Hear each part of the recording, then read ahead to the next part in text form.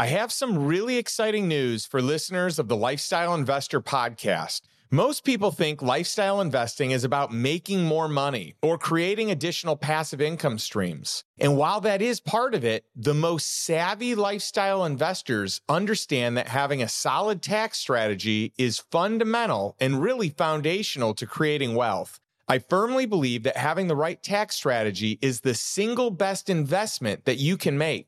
I know tax strategy isn't the sexiest topic, but once you understand a few key elements to the IRS playbook, the compounding benefit you receive year after year is enormously significant. In fact, we have members inside the Lifestyle Investor Mastermind who have used these strategies and have saved hundreds of thousands of dollars, and in some cases, millions of dollars. This is not a nice to have if you're interested in growing your wealth. This is a must. In our brand new tax strategy masterclass, I have hand-selected and shared the details of the 28 most valuable strategies to help you increase your tax savings this year and for years to come.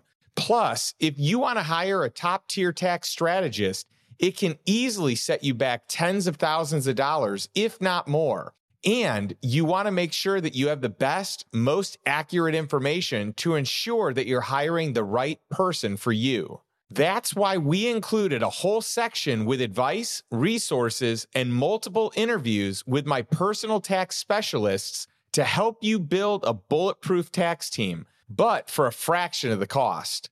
The entire tax strategy masterclass was designed for people like you who want to keep more of their hard-earned money without having to sift through the complicated tax code.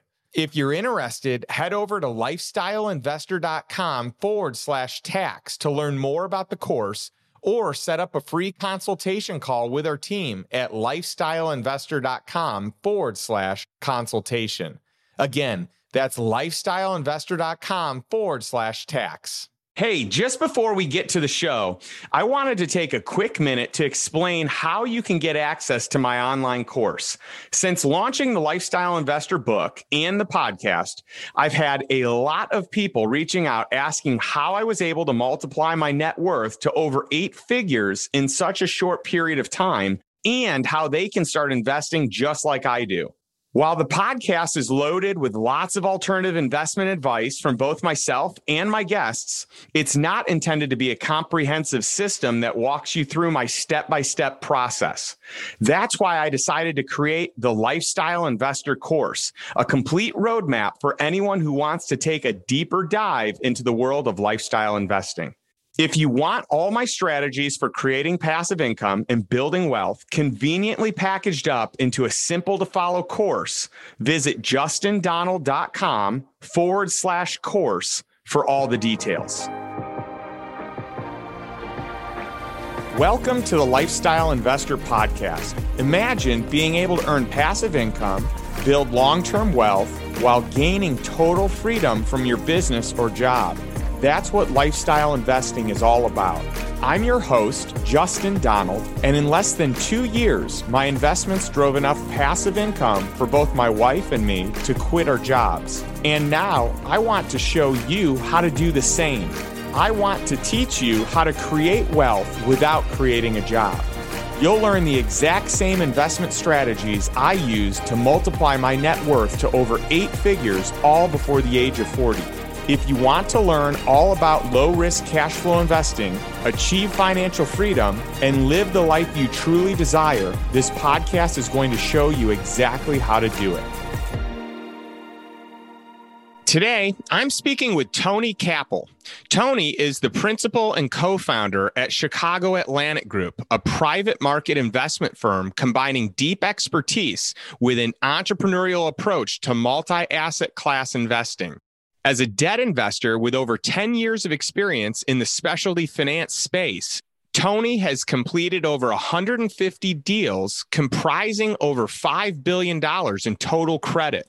Prior to founding Chicago Atlantic Group, Tony was a managing director and head of underwriting at Stonegate Capital, a private credit investment firm that specializes in the cannabis industry.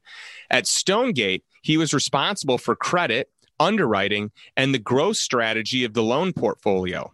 Tony is an unbelievable source of information when it comes to understanding loan and fund structures.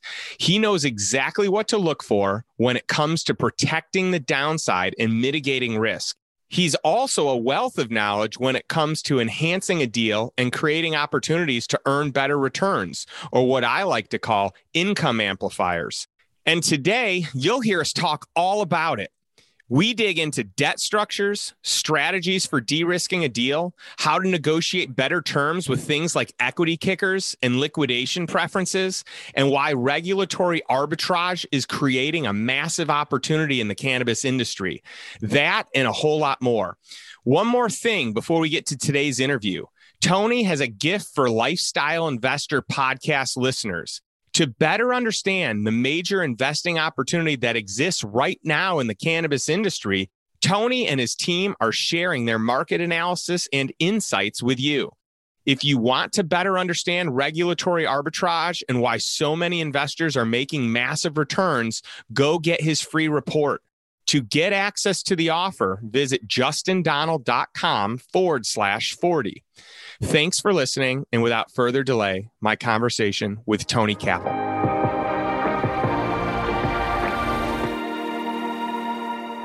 Hey, Tony, I'm so excited to hang out today. I am so appreciative of you making the time because I know that life is crazy and busy, and in your world, you're experiencing some of the most success and exciting things that you ever have. So thanks for making the time to be on the show today. Well, thank you for having me. Happy to be on. You know, it's really fun getting a chance to, really get to know each other over the last number of years. And it's cool because we both have a mutual friend. Our friend Brian Rayner actually connected us. And, he felt like you had, I just had to meet you. Like your level of expertise in the world of underwriting is second to none, and that you are just a wealth of knowledge and that you have expertise in some pretty niche markets. And he's right. I mean, I have just thoroughly enjoyed getting to know you and picking your brain. I mean, you love to share the knowledge you've accumulated. No, absolutely. And honestly, thinking back to when Brian made the introduction, I mean, you never know what anything, what will lead to what. And, I still remember waiting to connect with you. I think you were on a European, a mini road trip through Europe. And, we had, I think it must have been July or August when we connected. And, the feeling is mutual. I mean, the network that you have and have built and continue to build is second to none. And no, it's been great, great knowing you and great doing business with you. Well, thank you. I appreciate it. I've had a lot of fun. In fact, we've had some great results together. There's no doubt about that. And we've met some cool people together. And, it's really fun when you share a law firm as well that, you trust and is top of their trade and their craft. And that just gave me a lot of confidence as we moved forward, really in the introductory stages. But it's been fun. When I think about you and I think about kind of how you got started in the business world, you really got your start in lending, right? And in underwriting deals that you have this level and this sophistication in the world of debt that not most people have, because you can be a lender. That doesn't mean that you understand what goes into these structures and how to actually underwrite and analyze these deals and protect yourself. I'd love to hear kind of your level of expertise and what you've done and how you got started.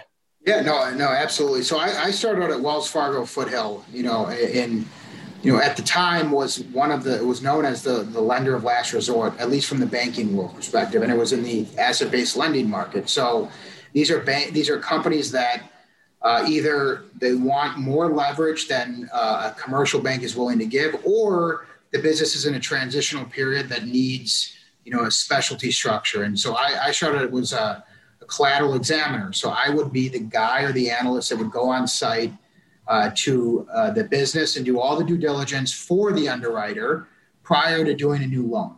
And so I would go kick the tires. I'd spend a week or two at a company, write my report, and move on. And, out of college, I couldn't think of a better first job, because I would go to 20 to 30 companies a year, and you especially focus on, cash flow, collateral. Why is that business successful? What are the pitfalls? And you would just go and move on. You move on. So it could be auto manufacturer, tier 1 or tier 2. It could be cheese manufacturer, distributor. I mean, you name it. I did about 120 some deals while I was there. And so that was an incredible experience.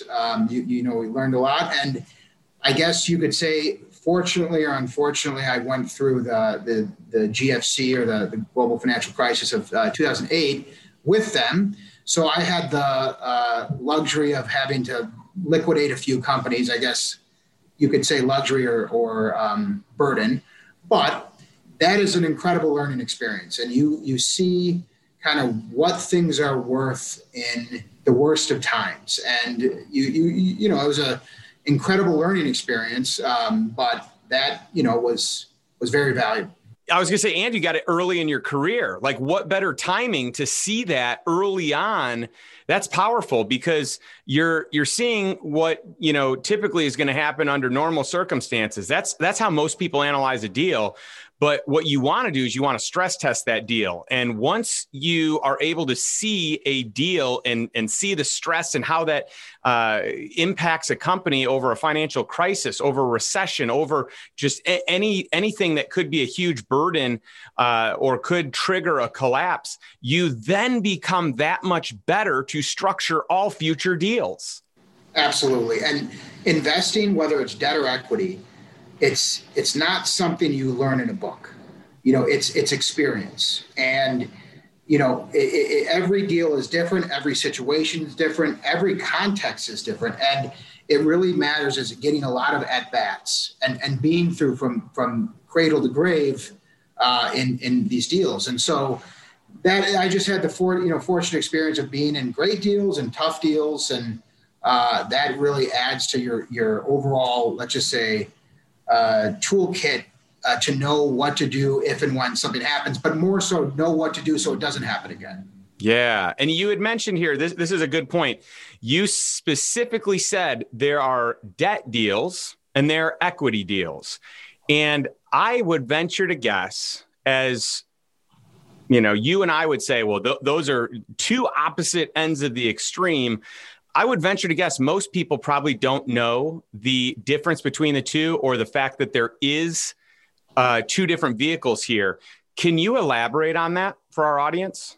Yeah. So, really debt, you think about it as the bank, right? Who's the lender on your mortgage, the bank on your mortgage, or in this case, lender to the company. They are the first to get paid, or in what's called the waterfall or the liquidation preference. And therefore, they're entitled to a lower return. That's why it's 3% for your mortgage or 4% to borrow for your company, because if anything goes wrong, they're the first to get paid, and thus it's a much more protected position. Equity, on the other hand, is the last to get paid, but you're entitled to the upside. And that is really there's a lot of nuance in between, but those are the primary differences.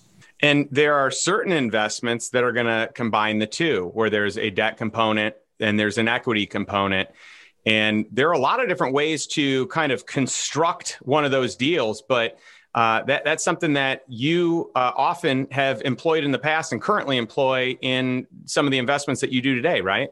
Yeah, no. So really, what we have done today, and we built a firm and we seek out what we call inefficient markets, where the demand for capital far exceeds the supply, which creates a very, in this case, a lender-friendly environment. And so because the demand is so high for the capital, and in some cases, we're able to not only charge above market interest rates, but we're also able to get a piece of the company through warrants or through membership interests or other instruments like that, where it's just an added kicker and upside to your position. And again, there are not many industries and areas where you're able to do this. It's just about finding that inefficient, market to do it. Yeah, that's awesome that A, you found it, and B, that the gap is so wide. And we're going to talk about this a little bit more. But before we dive into that, you moved from Wells Fargo, if my memory serves me correctly, to a specialty firm, a very well-known, like high-end brand. And talk about your experience there.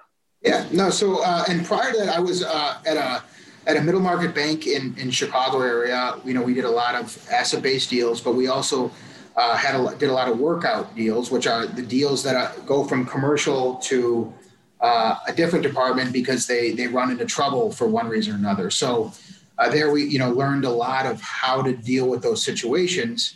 But most recently, I was head of credit and underwriting at Stonegate Capital, which is a lower middle market specialty finance fund in Chicago, and we would do the businesses that are a high growth, sponsor backed, negative cash flow. Those would be doing a senior debt deal within the assets. We would also do distressed turnaround in special situations, and then also some of what's called rediscount and software loans. So these are we'll call esoteric credit classes that a bank cannot do, and we're able to charge for the added risk that may be inherent in the deal. Perfect. And you mentioned senior debt, and that just means you're in the first position, the best position, the one that will be paid out first should the deal not work out. And even if the deal does work out, you're in the first position. So I think that's a very important point there. And it's great that you had the experience. I mean, you had the experience of super conservative. You worked for a bank. Banking, these are Wells Fargo. This is like a conservative bank that's going to be by the book. And then you've got this specialty lending shop where you're doing a lot riskier stuff and you're, investing or lending to companies that are, high risk, high growth, operating companies. I mean, a whole bunch of things under the sun, but I feel like what a great cross section of experience that you got doing that before you went on your own and started your own organization, right? Yeah. I think like any investment, it's at bats and experience of doing deal after deal after deal. And, for every deal you do, you probably look at 15 to 20 deals that you don't do. But that entails an education process. Why does this deal make sense? Why does it not? So there's a significant amount of, businesses you learn about through that process. And again, it's all about, debt is about structuring the downside. You're there. It's about how much money you don't lose versus really how much money you make, whereas equity is really the opposite. Yeah. So I love that emphasis on not losing money, protecting the downside. That is a total debt play, a total lending operation where you want to make sure you're not losing money. You're okay with not as big of a return. You just don't want to lose. And I think that's a great point. Now, you had mentioned earlier that you underwrote 120 deals while you're at Wells, and I know you underwrote a ton of deals, at various other places. I'm curious, though, of the number of deals you underwrote. How many deals did you actually look at? Like, how many things came across your plate? Well, I would say, it has to be in the thousands by now. And it's funny, you see deals. And you may not spend a lot of time on, may not do it, and then you see it a few years later in a news release, and you think, I remember that name somewhere. And sure enough, we looked at it for one reason or another. But the one thing that I've been unfathomable about the United States is that there are so many businesses and companies in this country that there's an endless amount of opportunities, and that's one thing that it's crazy because you would think at a certain point you'd run out, but it's not been anywhere the case. Yeah. And, it's great that you're taking all this experience, but your foundation, we didn't talk about. You graduated from a very prestigious, very well-known business school, University of Chicago, Booth. And you met some incredible people while you're there. You met your business partners while you were there. You met friends and colleagues and advisors there. And I'm curious about that experience because I've just heard nothing short of tremendous things about the education there. Yeah, we honestly, we have a lot to owe to the school. But it's funny. I'm lucky because my wife effectively made me go to business school. I would have never gone if it wasn't for her, pushing me and in fact, giving me no choice. So I had to take the GMAT. I had to do all these things that I didn't want to do. And ultimately, I didn't think I could get in either. That's just all those things were working against, her. But she prevailed and for the better. And ultimately, I met my two current business partners there, John and Andreas, who, again, we built a pretty nice firm. And without having such a strong cohesive team where everybody kind of works and complements each other, you just can't do something, as great without having that recipe. So have a lot to owe to the school. Yeah. And it's great because, it's a lot of work to get into any business school, but to get into one of the top in the nation, to get into Booth, you've got to do your homework. You've got to commit to the work, and they are very selective. So, and I've had the luxury and pleasure of meeting both of your partners and just think the world of them. And really what I think is cool is how each of you complement the other person so well.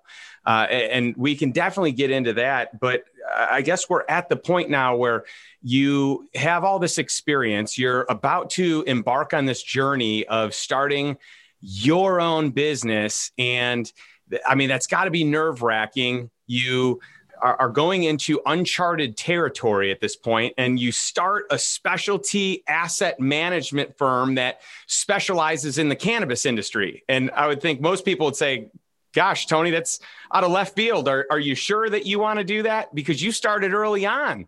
You started before the buzz and the craze in this industry existed. So I'd love to hear that story.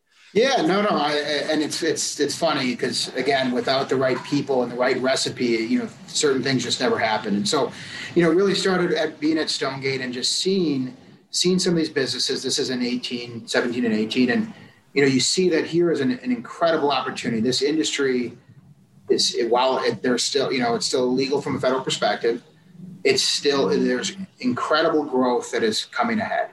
And so while you look at the non-cannabis industry, there's just so much capital in the system right now. And so what's happening to a lot of deals are becoming, the structures are getting looser, leverage is going up, returns are going down, and that's all a function of just too much capital in the system versus underlying credit risk. And so we started to look at some of these other businesses. Now, we could never do them because of our LP base, and we had background bank leverage and so on. But here was an opportunity like, hey, you can specialize in a growing market that's arguably uncorrelated to the greater market, but then bring institutional know-how, policies, and procedures and build a real firm. And like I said earlier, it's an inefficient market where the demand for capital far exceeds the supply, but you're able to generate far above market returns because of, in this case, it's a regulatory arbitrage. So it made all the sense in the world. I decided to leave Stonegate. And it's funny because I told John, my current partner,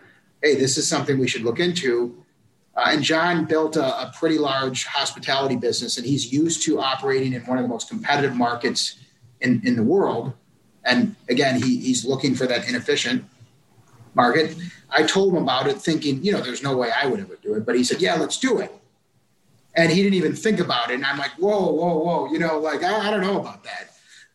And so ultimately that is what kind of made it so that, John is the entrepreneur to the core and ultimately had the vision where, I'm more of the banker, lender, let's say the sky is falling guy. He had the foresight to kind of see forward much further than me. He convinced me to then ultimately leave and get this started. Well, it's great because you say no. That's your job. Your job is to be as critical of every investment that there is. You go into it as this can't work. And if I can prove the fact that it can, then this is a good investment. But you go into it saying, no way, this is a bad deal. Everything's wrong with it. It can't survive for so many reasons. And then you kind of work against that mindset and that theory. And I think that's great. Definitely. And one thing, I'll take it a step further because, right now our investment committee is myself, John and Andreas, and there'll be other people coming on soon. But we have such different backgrounds and perspectives and things that I like, that John hates, that he likes, that Andreas likes, and so on. And so we have a very diverse investment committee. If you go to most investment firms or even finance firms, it's very myopic. Everybody looks at things the same way because they all came from the same background. It's what is the cash flow, what's the collateral, it's the only one way to look at it. In the case of cannabis, it's such an operationally intensive business that having the operational view versus the financial or collateral view is just as important, if not more important, when determining winners and losers. So John brings a view and an experience to our team that I think separates us from other people, because he can go in, he can see, how is everything flow? What is the production? What's the cost of production? All the things that may not show up in a financial statement, but really is what matters at the end of the day. And so we have done some deals that I had trouble with in the beginning, but John convinced me because of X, Y, or Z.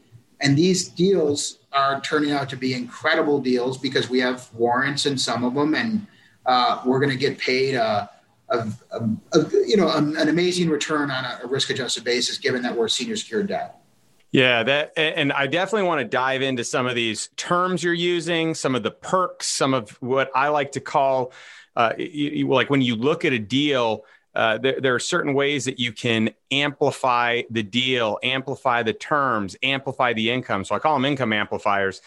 So I really want to dive into those. But before we do, you mentioned something earlier that I think is really important, and I want to kind of capture this.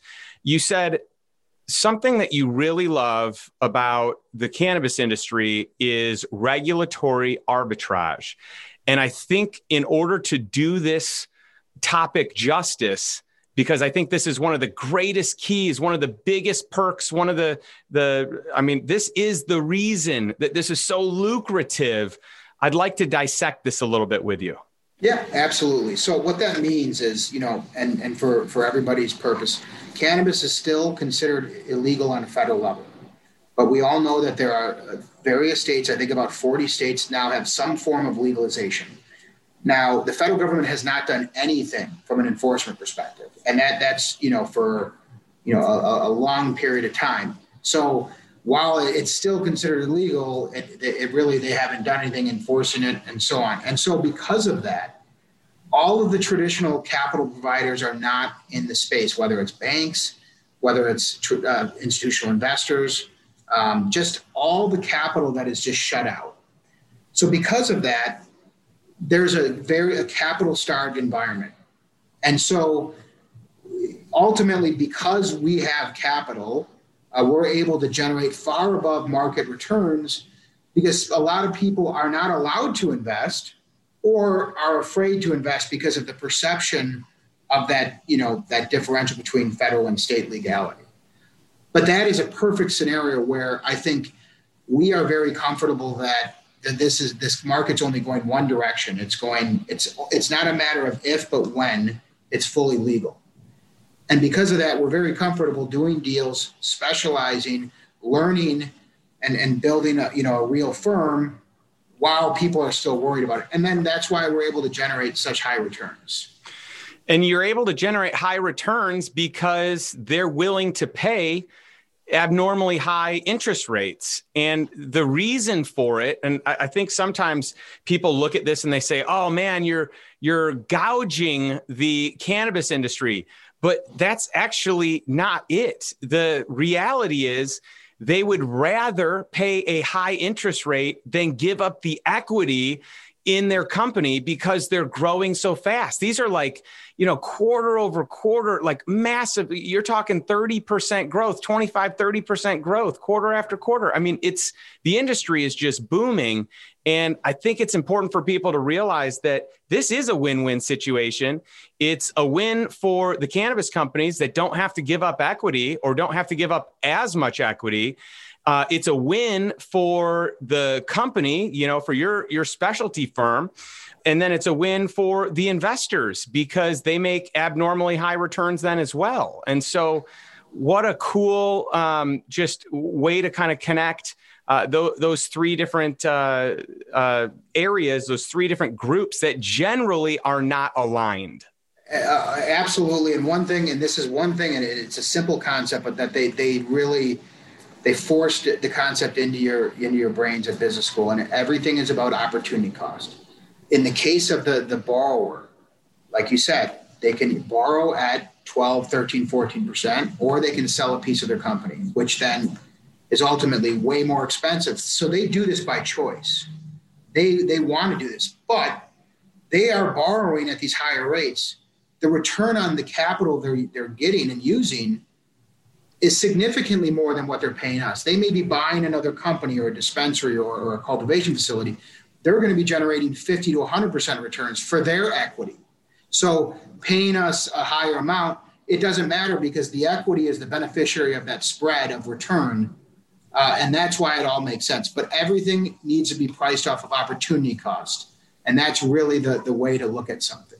Yeah. And you talked about the spread or the delta, that margin of difference between what you're paying for money and what you're earning with that money. And that's the name of the game in everything. That's the name of the game in real estate. It's the name of the game in cannabis. It's the name of the game in running a company. It's about repurposing the dollars that you borrow or the dollars that you have invested and generate a greater return than the cost of that capital. And you guys not only do a great job of really purposing capital well, but you do a great job of finding companies that are poised to expand at a rapid clip. And, I think that that's tremendous. And to that point, if you look at one of the things in lending, you ask yourself, what is the use of proceeds? That's an important fact. In this case, virtually every single dollar that we're lending out is for growth CapEx or mergers and acquisitions. Those are both highly accretive uses of capital. And so that is a great thing to be financing because you're ultimately adding value to the business that you're giving money to, which further mitigates your risk and maybe makes you more money because you have an equity kicker or something else along the way. The flip side of that, let's say you're financing a dividend. Well, if someone's taking money out, it's not a great signal. And it's a worse reason to be financing a business. So that's an example where because there's so much growth that's going to be ahead of us for the next 5 to 10 years, it's great to invest in a rising tide environment. Whether you're in, it doesn't matter what industry you're in, it's a lot easier to be right, but it's also a lot easier to make an outsized return. Yeah, great points all the way around. And I want to give some props to Andreas, one of your other partners, because he is quite possibly one of the most brilliant people I've ever met. I mean, that guy has a mind that works at a level that my mind cannot fathom. And this guy, to give some perspective, this is a guy that is not a lawyer, but has studied law and has studied contracts at such an in-depth level on his own time, on his own accord, that he knows more than a lot of attorneys out there. And he is often proving attorneys wrong that are kind of questioning his decisions or the way that he's interpreting terms. It's really just fascinating. He's definitely he loves to read, and if he doesn't know something, you can bet that he's going to read until he knows it, and then we'll know it in the morning. And one thing I tell people, and in you go back to the Stonegate days, most of the legal and the credit decisions would always go through me. And I was kind of a one-man show, to a certain extent.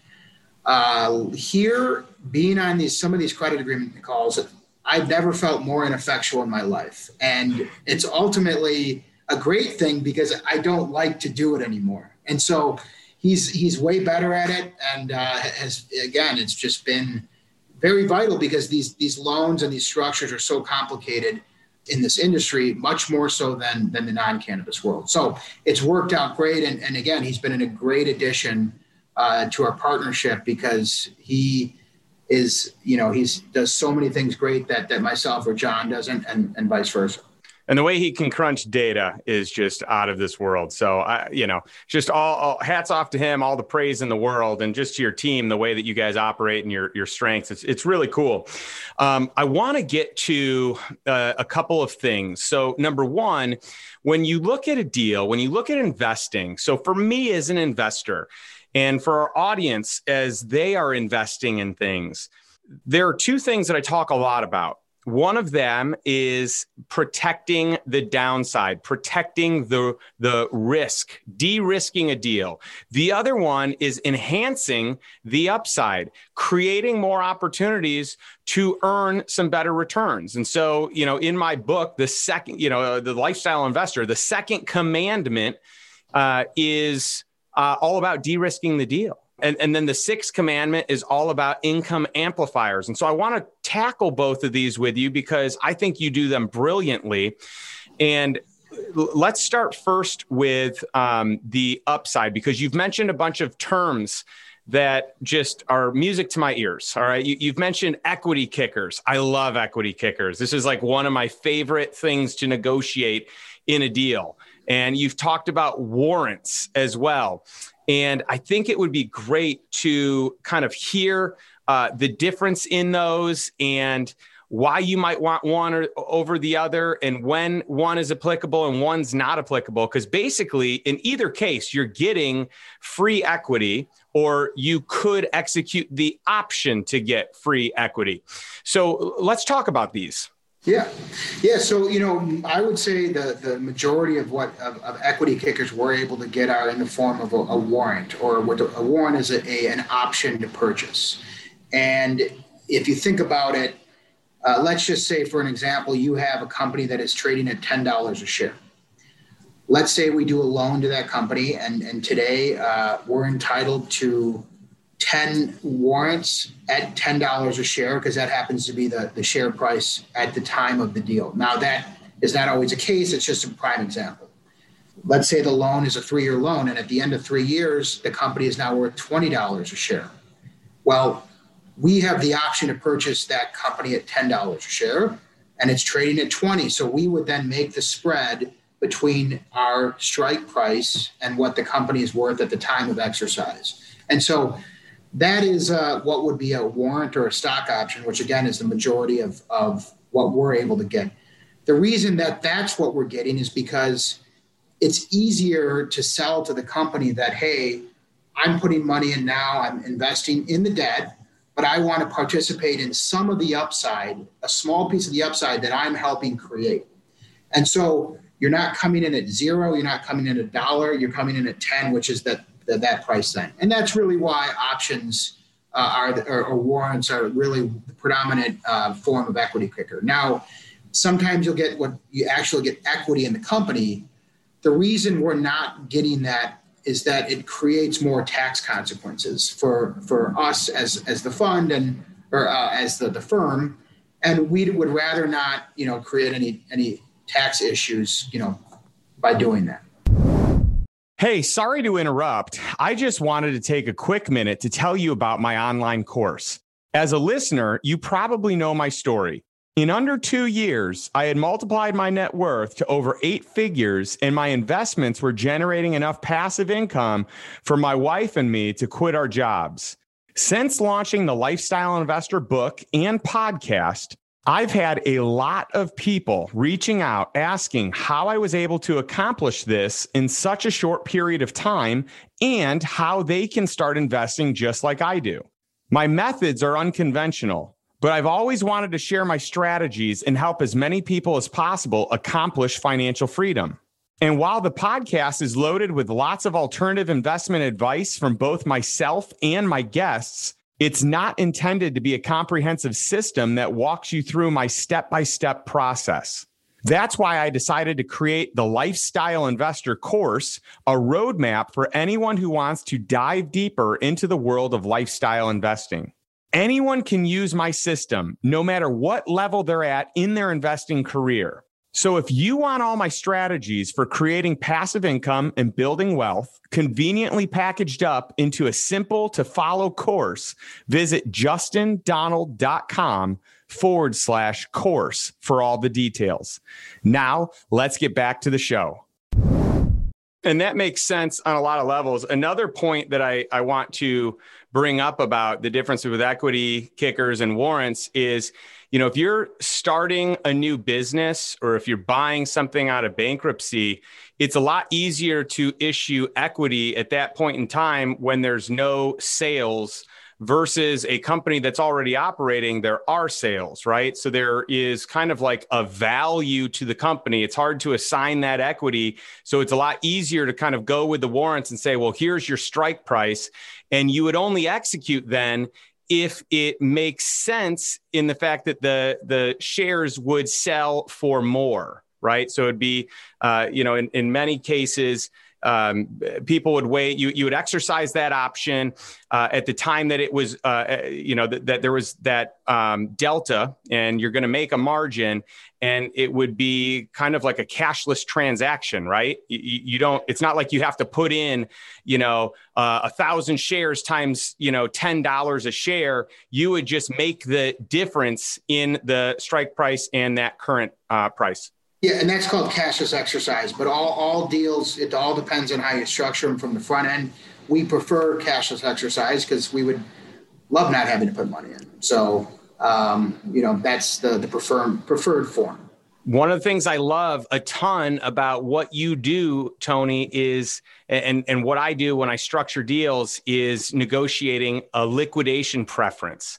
And with a liquidation preference, you are basically moving up or down. Ideally, you're moving up in the pecking order of who gets paid when and where. And so I'd love to talk about how you use these liquidation preferences to your advantage. Yeah, I mean, in terms of the equity kicker, it's harder to get the liquidation preference. Sometimes it could be in the form of what's called preferred equity, where you may be entitled to get 1 times or 2 times your money before the common equity gets any of the return. Sometimes that's how it's done. But in general, being in the debt is really how you protect that. So from a liquidation perspective or preference perspective, you get paid 100% in full before anybody else gets a penny. And that's why in the majority of what we do is in the debt, of course, so that if anything does go wrong, we're absolutely getting paid. And there's a difference also between creating these a liquidation preference on the gross proceeds versus the net proceeds, right? So the net proceeds means someone else got paid somewhere before you did. But the gross proceeds means you are truly first in line. You are the first person to make profit or make money on a transaction. And I know that would be the goal of every liquidation preference. And it's another example of that. It's like, people, and we haven't done this and we don't, but people that structure royalties as a percentage of revenue as opposed to a percentage of net income or EBITDA or free cash flow, you're effectively taking your cut at the top line. So before anybody, grabs anything, you're getting paid. And that's why they're very punitive to the company that's paying them. It's what we think of as like the government in taxes is like they have a royalty on everybody. So they get about 50% of your work, which is just it's a function of the country we live in, but it's a great position for them to be in. Yeah, there's no doubt. Now, you just mentioned 3 important financial terms that I think we should actually break down as well. You mentioned net income, EBITDA, and free cash flow. And these are all different, I guess, financial mechanisms or profit mechanisms that you can use to calculate the success of a company. And different industries are going to kind of focus on different ones. You're probably, though there are investors that really feel strongly on some over the other, but I'd love to hear kind of your opinion on those three and what you prefer, and if there is a reason to prefer one over the other. Yeah, I think from a lending perspective, you always want to look at free cash flow. So free cash flow means at the end of the day, how much cash have you increased? So from day 0 to day 10 or day 20. And that means you're effectively your net income after tax minus any capital expenditures. And so what I'm as a lender, cash is king. I want to know how much cash you are making after you pay everybody, because I want to make sure that you can pay my loan back, and I want to make sure you can pay it back in the time that we are giving you. Now, from an equity perspective, generally EBITDA is the more important metric. It's important in debt, but equity likes to look at EBITDA, which stands for earnings before interest, taxes, depreciation, and amortization. Because what that means is, what is the operating income of the business? And without taking effect of the capital structure. So take out how much interest it pays, how much taxes it pays, and a few other things that have nothing to do with the operations of the business. Because at that point, you can see what is the earnings power for the business under any capital structure. And so that's really why EBITDA is the more important metric for equity. And so in what cases do you use net income? Or in real estate, it would be often referred to as net operating income.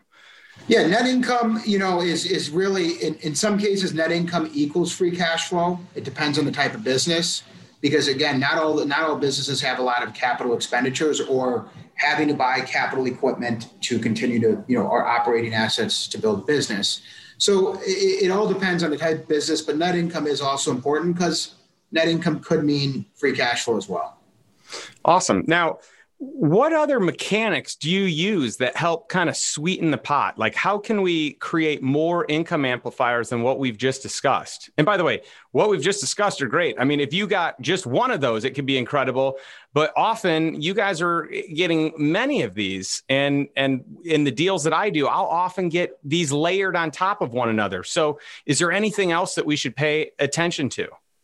Yeah, it all depends whenever you're pricing a deal. A big part of it, and this is, and again, I think we spoke about this, Justin, on a lot of our calls, is, psychology is a big factor in investing, lending, in pricing.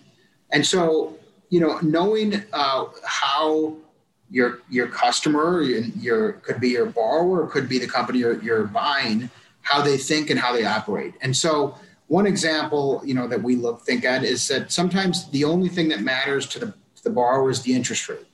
They don't care about the closing fee or the OID, which is called original issue discount. They don't really care so much about the other fees because they're fixated on interest rate. And so in that case, you're able to have a lower interest rate but have higher fees that ultimately get to you to a better spot from a return perspective.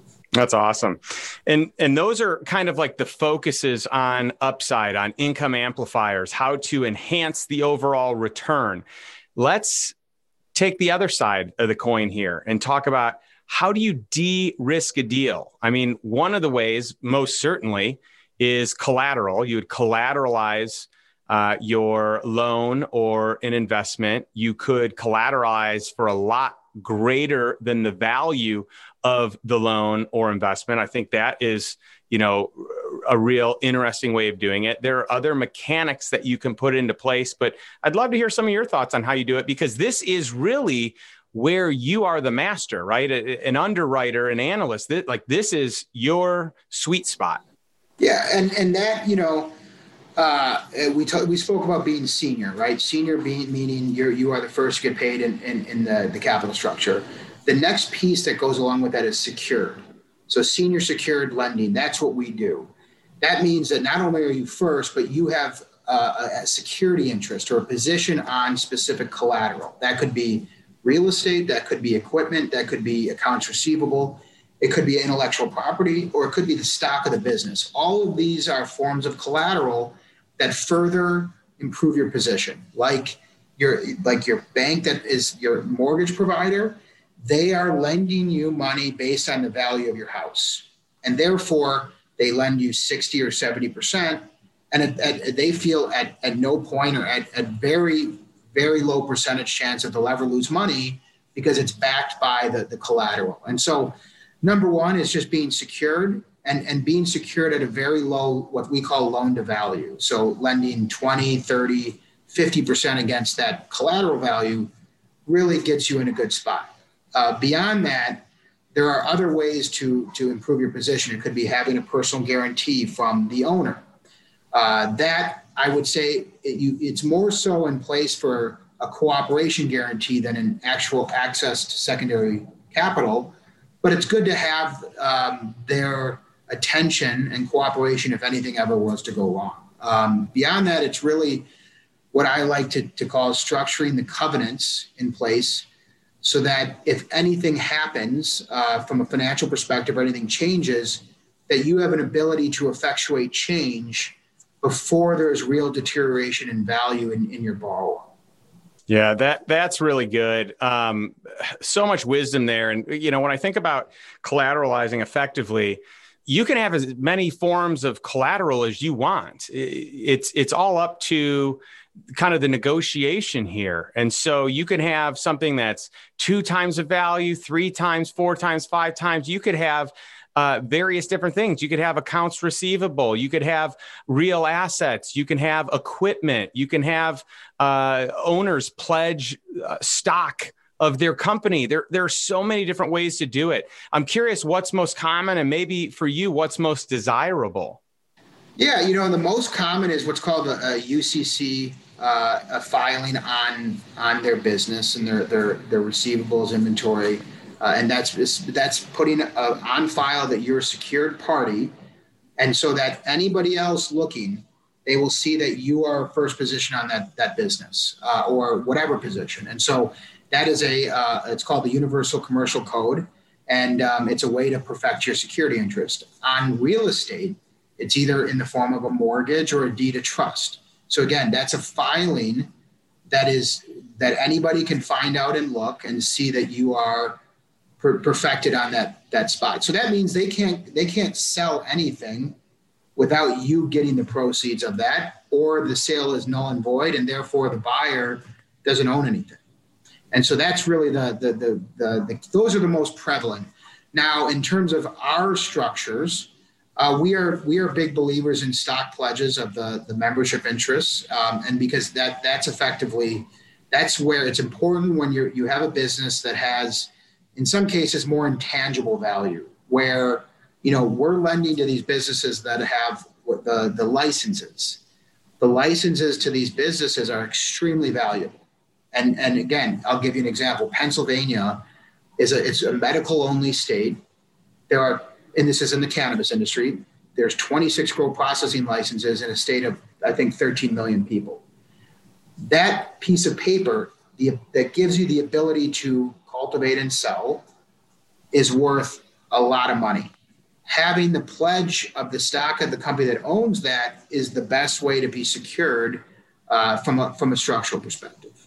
Yeah, and these licenses in the states where they restrict them, I mean, these can go anywhere from like $10 million to $70 million for a single license. It's just incredible. And so I get that one of your advantages is targeting operations, targeting businesses in states where they restrict these licenses. I know it doesn't have to be limited to that, but I believe there's just so much more upside and so much more protection when that's the route you go. And you guys are great at that. No, and that goes to lending. You're lending at such a low level to the enterprise value of the business. And that means that they'll never let you take the business. And, we're lenders. We just want to get paid our interest and then get paid back and we move on and do the next. But because of that dynamic, the risk of default is so low because the equity owners will lose so much more that if they end up not paying you. And that's like, for example, we could have a $5 or $10 million loan against a company that's worth $100 million. If they actually default and not pay you, you may be in a better position. Now, that's not what we want, but because of that, it lowers our risk of default, which is ultimately what we're looking for.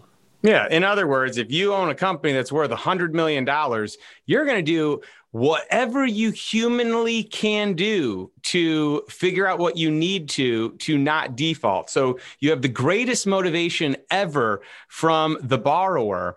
And then on top of that, if it just doesn't work out, you're in an infinitely and exponentially greater position as the lender. And so I love the leverage that exists there. And I really love, you're basically creating a contract that is strongly encouraging a certain behavior to take place to honor the deal as it stands. And if for some reason someone didn't, your opportunity is better. And so I always talk about when you're going to lend, I like structuring deals where the second best option is just the original agreement and the interest and, warrants that you structured. But the best option is if they default. Again, you don't want it to happen, but that's the best structure.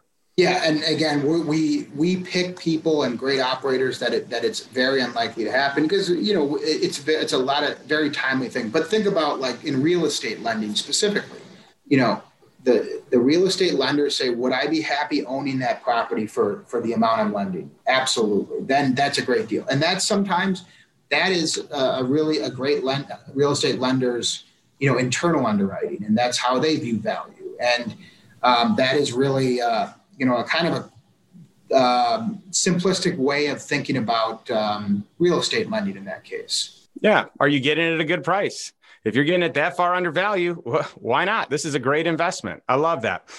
So, Tony, tell me where the name Chicago Atlantic Group came from, because I love the name. It just has such a cool vibe to it. It sounds very prestigious and very large. And so share that story, because this is a fun story. Yeah, no, we were looking for an institutional name, or we wanted something that sounded almost like a railroad, like we're playing Monopoly or something like that. And it came together also with the help of, there is another firm who is here in Chicago, that is Chicago Pacific Founders, that I happen to know some of the partners there and our family. And so we somewhat ripped off their name to a certain extent, but just went the other direction in the country. So we were targeting that railroad and that institutional name, and that's really why it came together. And of course, our roots to the University of Chicago and so on had something to do with it as well. Well, I love it. You've got people and companies that inspire you. And it's cool when you can kind of use that for kind of what you're building your foundation on. And I think that that's awesome. I always say steal from the best with pride. And so, especially when it's just, things like names or ideas or wisdom, just take it as your own. And you can always give credit where credit's due, but, utilize that content. So I think that that's awesome. So you've got this great company. You started with, very few people. In fact, you and I spoke originally, and when we talked, there weren't any investors yet. And in fact, the first time we spoke, the subscription docs were still getting finalized. And so I feel so proud and excited that I could be, one of the first, if not the first, to know you and get to know Chicago Atlantic Group and to really vet this deal at a high level and your company. And so I feel like it's like when you're first to hear about a band, this local band that ends up blowing up and becoming huge. And so that's how I feel about you guys and your organization. And it's so neat to see, like today having a record day in your organization and on a couple of different levels, and just the clientele that you now attract is vastly different. I mean, you're in the institutional realms now versus just the retail realm. And I think that that's a cool evolution. I just want to pay you props and offer a sincere congratulations. We appreciate that. And I can kind of tell you, never in a million years would I have thought, looking back 12, 24, 36 months, you never know where you're going to end up. We're far in excess of anything that we expected. And I think, again, it's a function of great people, great team, that cares about creating and building value for people. And then, of course, Justin, having people like you and early investors is invaluable because right now I think we're over 200 investors and, we've raised now over $200 million.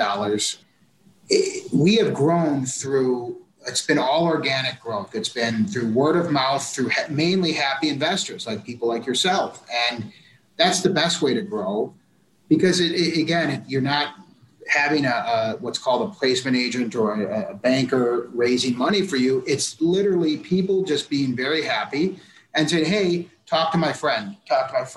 And that kind of builds off and it snowballs or it builds off itself. And, we have families in Ireland, Switzerland, Monaco, Sweden.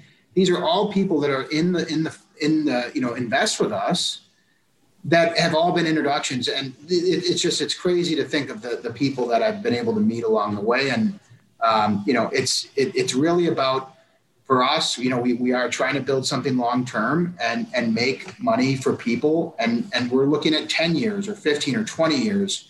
And so we're not, that's really what matters when you're building, value. It's so cool seeing where you started with, smaller investors and most companies, most investment organizations, they never make it past that. Well, you not only got past retail and you still bring retail in, but you have family offices that invest with you in your company. You have billionaires that invest with you in your company. And most organizations never have the privilege of being able to attract investors and investment organizations like that. So very cool. Well, again, I think we've all learned an immense amount during this last few years. If you would have said 3-4 years ago that I would be spending a lot of my time raising money, I would have said you're crazy. But it's very simple. People have to like you, they have to trust you, and they have to believe in what you're doing. And those are the three things that matter. And without one of them, there's 1,000 reasons to say no. But then there's only a few reasons to say yes. And so, getting that right it's so simple, but a lot of people fail to do that. And again, it's easier and easier to build off itself as you continue to build track record and show people returns and comfort, and it kind of takes care of itself. And now it's a lot easier because, again, it's not a concept anymore. The proof is kind of in the pudding. Yeah, that's so cool. One last thing before we kind of wrap things up here today. I'd love your opinion of where the industry's going. We all know that it's taking off like a rocket ship, but from the standpoint of federal regulation, there's, in my opinion, and probably in yours as well, there's a limited horizon of time where the way that your company is structuring deals right now is going to end. And by the way, the mechanics you have in place can apply to any industry. You just have a hot industry, and there are going to be plenty of other opportunities, even once cannabis is federally legalized. But I'm curious on your opinion of how long are we in this phase where it's super high interest and super high returns with lots of equity kickers and warrants versus when does it kind of compress to more normal interest rates and maybe less of the kickers? Yeah. So overall, I think there's at least 5 to 10 years of what I would call alpha remaining, which means, the outsized return on a relative basis to your alternative, or senior debt in the non-cannabis world versus senior debt in the cannabis world. Here we are, this industry now, it's estimated that it's about an $80 billion retail market in the United States. 20 to 21 billion of that is in the legal states, whether it's medical or recreational. And there's 59 or even more than that that's still in the illicit or what's called the gray market. The transformation of going from a 20 to an $80 billion industry there is so much value created when that happens. Also, the amount of capital that's going to be needed to make that transformation is endless. And so ultimately, there's an incredible opportunity that rarely exists in your lifetime, where I think the last time something like this happened was the prohibition days of going from alcohol being illegal to legal. Everybody did it, but then that time is where you have a dislocation in the market, where there's an ability to make an outsized return and be very protected. So I feel that there's at least 5 to 10 years of secular demand growth and overall industry growth that will be far in excess of any other industry. And so, again, investing within that is I think, a very good place to be and allocate, from a capital perspective, whether it's in debt or equity. I think both are prime opportunities. So I think that there is a very long runway. And again, cannabis is something that you want to be with a specialist as opposed to an agnostic investor, because there are so many nuances for people to learn. And it's something that you want experience in. Yeah, caution to just investing in any cannabis company that's out there, because you guys don't do that. The leaders in the industry don't do that. I think that that's really important. But keep in mind that whenever things do legalize federally, I think that there's always this delay, this lag before it catches up, before the laws around the legalization catch up. So even if something is federally legal, like cannabis, or hemp is a great example. Hemp is federally legal, though banks still can't lend on it. And it's been legal for some period of time now, right? A couple years or something. Yeah, like over 2 years. But banks can, but they just choose not to. There you go. And so there is going to be this time frame that even once it is legalized, that you still don't have traditional lenders or traditional banks that are in the game. It's going to be a lot more still specialty lending, organizations like Chicago Atlantic Group, which is a premier leader in this space. And you now have the attention of all the big cannabis companies, which I think is really exciting. I mean, you're a first stop shop. I mean, I know some very high level, executive level. I mean, I know a lot of entrepreneurs that are running these companies that are being bought by the powerhouses, the darlings in the industry, the big names. And I know people that have run those companies that are saying you're the first stop, Chicago Atlantic Group. And so I just think that that's cool. And I wanted to share that, with our audience. Yeah, no, that I appreciate that. And again, it's been just doing what we say, saying what we do. And ultimately, reputation is a very valuable thing. And it also could be, you're only as good as your last deal. So you always got to do right by, people and do the right thing. That's awesome. Tony, thank you so much for joining us here today. I appreciate it. This is such a fun, in-depth conversation, not only about your story, but you're a wealth of knowledge on the actual tactical side of things, the actual mechanics of how to get a good return or how to protect yourself from a bad return. And so I thank you. Where can we find out more about you and about Chicago Atlantic Group? Yeah, I think the best place to start would be, chicagoatlantic.com, our website. We have a lot of information on there. If people have, questions, I do like to share knowledge about, debt and so on. They can shoot me an email at tcappell@chicagoatlantic.com, which TCAPPELL@chicagoatlantic.com. Awesome. Hey, thanks again. And to our audience, to everyone listening and those of you watching, I just want to again end today's episode the way I end each episode, and that is to challenge you to take some form of action today. Move in the direction of financial freedom and a life by design, a life on your terms, and a life that is inspiring and compelling to live at the highest levels. So we will catch you next week. Thank you. Thanks for listening to the Lifestyle Investor Podcast. If you enjoyed today's episode, be sure to subscribe so future episodes are automatically downloaded directly to your device. You can also leave an honest rating and review over on iTunes. Not only do I read every single one, but it also helps me understand what content matters the most to our audience. And if you can think of one or two people who could benefit from this episode, would you share it with them right now?